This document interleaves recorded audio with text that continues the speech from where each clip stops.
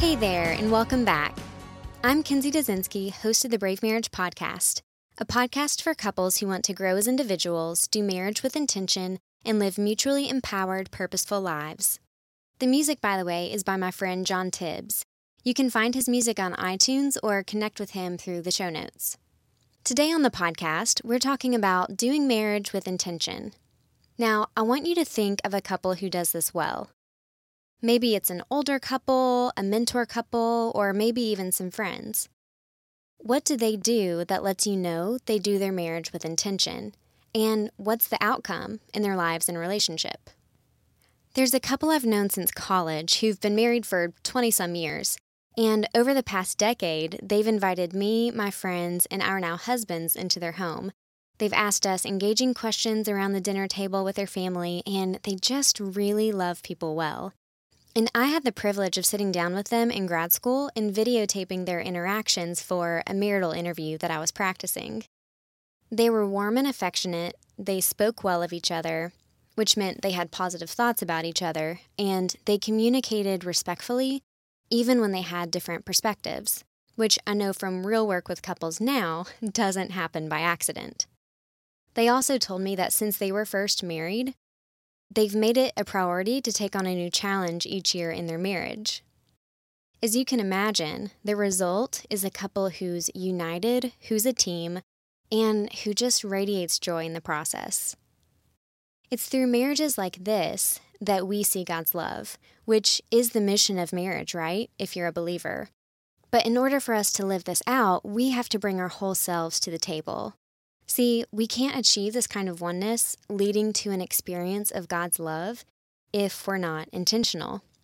So last week, we talked about growing as individuals, and this week, we're diving into being intentional about growing as one. Our first priority is leaving and cleaving. This means emotionally differentiating from our family of origin and cleaving to our spouse. If you need a reminder of what differentiation means, take another listen to episode 2.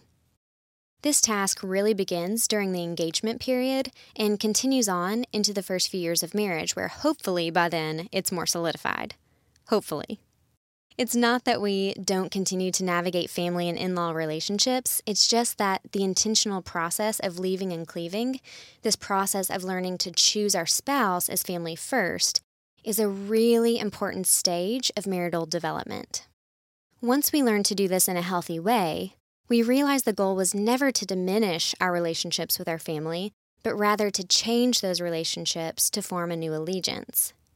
Now, if we had a good relationship with our family of origin, it's normal to feel internal tension at first, as we navigate what feels like choosing between our spouse and the family who raised us, right? Even if we know in our heads what's supposed to happen, emotionally, it can feel really hard and uncomfortable.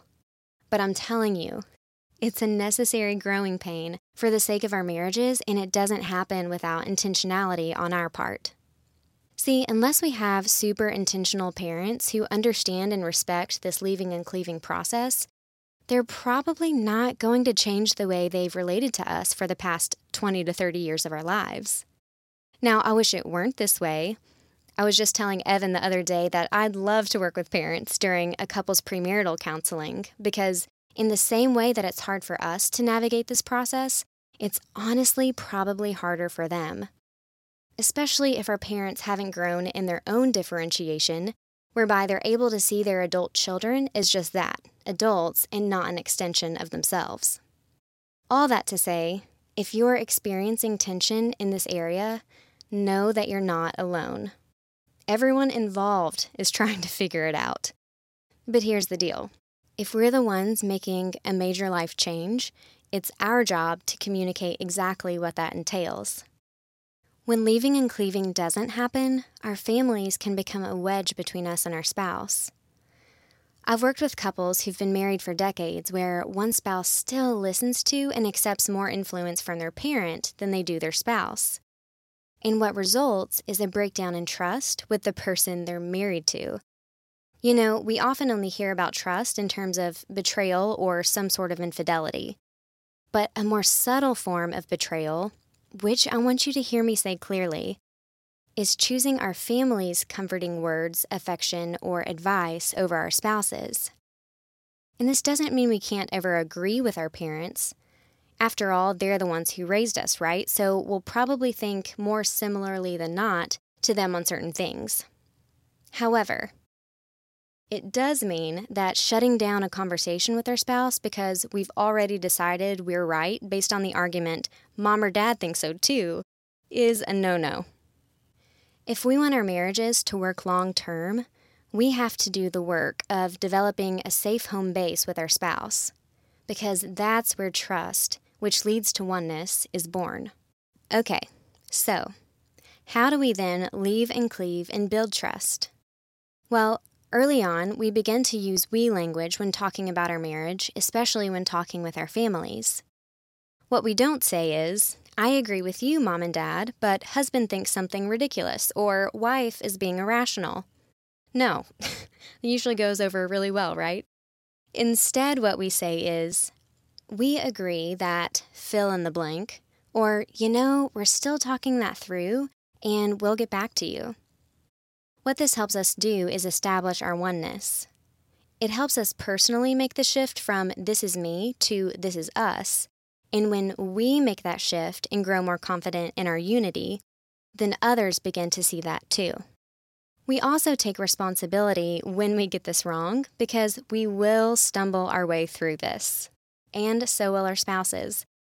So we take responsibility for ourselves and we learn to forgive.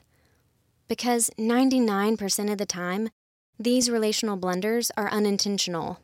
Like I said, just because we know we're supposed to leave and cleave doesn't mean we're going to do so perfectly.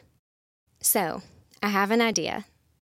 Let's stop setting impossible standards for ourselves and our spouses, right? Because in all seriousness, if we can learn to give ourselves and our spouses grace, that's when we begin to actually get better at this trust-building thing called marriage. Now, once we learn to leave and cleave, the next step is deepening our intimacy with one another. In their book, A Model for Marriage, Drs. Jack and Judith Balswick describe intimacy as the mutual engagement of emotional warmth, interpersonal affection, and intimate connection. How often do you experience this in your marriage? If you're doing well as newlyweds or in your first few years, it's likely that you still experience this quite a bit. But as life gets busier, finding the time to emotionally, sexually, and spiritually connect becomes more precious. But no matter which stage of marriage you're in, here are 4 things I want you to remember when it comes to deepening intimacy. Make time, turn off, tune in, and talk more. Let me briefly explain each one of those. So make time. We all have the same 24 hours in every day, but depending on our season of life, we'll either have more or less competing responsibilities, which means more or less free time than we once had. So if you're in a season with more margin or flexibility, set aside time daily to connect. This could be in the form of a date night, a walk, having dinner at home together, or spending some good time in the bedroom. And cherish this time of more margin and flexibility because if you take it for granted now, you will take it for granted later. Now, if you're in a season with less margin or flexibility, set aside time daily to connect. Now, raise your hand if you just rolled your eyes or suddenly felt overwhelmed. I know, I get it. It can seem unrealistic when you have your hands full and are juggling multiple things at once. But during these seasons, connecting emotionally, sexually, and spiritually become more about the quality of time than the quantity of time. I'm talking about having the most quality 2 to 20-minute moments throughout your day with your spouse. Through the simplest things, like saying I love you while looking each other in the eye, telling your spouse why you're grateful for them before you go to bed, enjoying a long hug multiple times a day, having a quickie, or sitting down for a drink or dessert together in the evening. Here's why. Because at the end of our lives, running a business, raising babies, and general busyness won't be a good enough excuse not to have made the smallest amount of time for each other, especially if that's what could make or break your marriage. Dr. John Gottman is a world-renowned marriage researcher who has dedicated his career to quantifying what makes the difference between the masters of marriage and the disasters of marriage, as he calls them. And one of the differences he found between the two came down to a simple 6 hours a week. And not a consecutive 6 hours, but a few minutes and little moments that add up over time. Now, he has a free PDF on his website that breaks down those 6 hours in a clear, understandable, and doable way. You can find that at the Gottman Institute or Gottman.com, and I'll link to that PDF in the show notes at bravemarriage.com/podcast. Next is, turn off the internal and external distractions that are keeping you from being present with your spouse. Maybe that's your phone.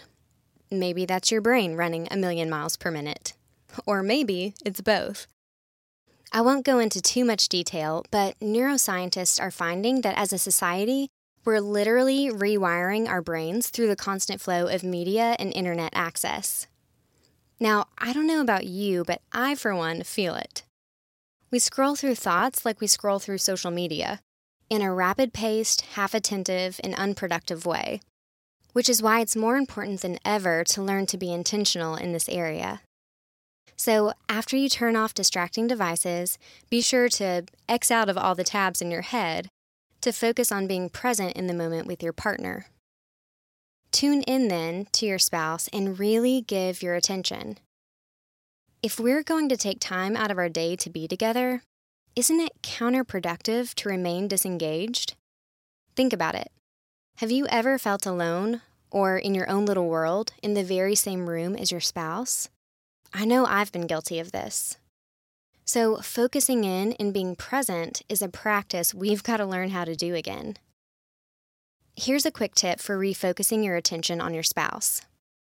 Look at your spouse as if you're seeing him or her for the first time. So when you were your single self, how did you see your spouse? Return to that attraction to see your spouse through fresh eyes, and add to your attraction the things you find hotter about them now, whether it be their physical appearance, their personal growth, or seeing them in their role as a parent. And then, of course, tell your spouse how you feel. So make time, turn off, tune in, and talk more. And not just about current events or tasks that did or didn't get done that day, even though it's fine to start there. But if the goal is to actually grow in intimacy, let those surface-level conversations lead you deeper. If you have strong convictions about something, share them. If something you learned that day sparked a new idea, brainstorm it further with your spouse. You can even do this to ease tension between you. Here's what I mean. If you realize you're being short with each other because you have other things on your mind, stop yourself, look your spouse in the eye, and say out loud what's been on your mind and heart. Now, it's probably not the best time right in that moment to dive deeper into conversation, but it does invite the opportunity to open up and have a good conversation later on. When we do marriage like this, with intention around leaving and cleaving and intention around deepening intimacy, that's what will lead us to oneness. And oneness leads the world to see God's love, just like the couple I mentioned at the beginning of this episode. So I know we've covered a lot of ground. But since we're taking the month of June to talk through the mission of Brave Marriage, there's just so much to share on the front end. And like I said last week, starting in the month of July, we'll cover just one concept at a time and break things down even further. Now, your action step for this episode is to think back on this discussion and decide with your spouse which area needs more intention in your marriage. Then, name one teeny tiny thing you're going to be intentional about doing different this week, and then do it. For example, let's say you currently only see each other for 30 minutes each evening. Instead of trying to carve out an hour of uninterrupted time each day, commit to spending just 5 of those 30 minutes snuggling on the couch, or 10 minutes of that time talking about your day over your favorite drink or dessert. Because the smaller the intention, the easier it is to keep it up, and small changes add up over time. And I would really love to hear from you and hear how this goes. So if you want to slide on over into my DMs this week, feel free to do so on Instagram at Kinsey Dazinski. And I just have to tell you one more thing, that last week's launch was incredible. You all seriously have blown me away with your reviews, your messages, stories, and sharing of the podcast. And I'm so thankful and honestly humbled by how many of you have showed up already and are committed to doing marriage well with me. My prayer for us today is actually Jesus' prayer in John 17, that we would be one, just as the Father, Son, and Holy Spirit are one, so that the world would see our marriages united in love and have an earthly picture of how God loves us, that they might believe in Jesus' name. Talk soon.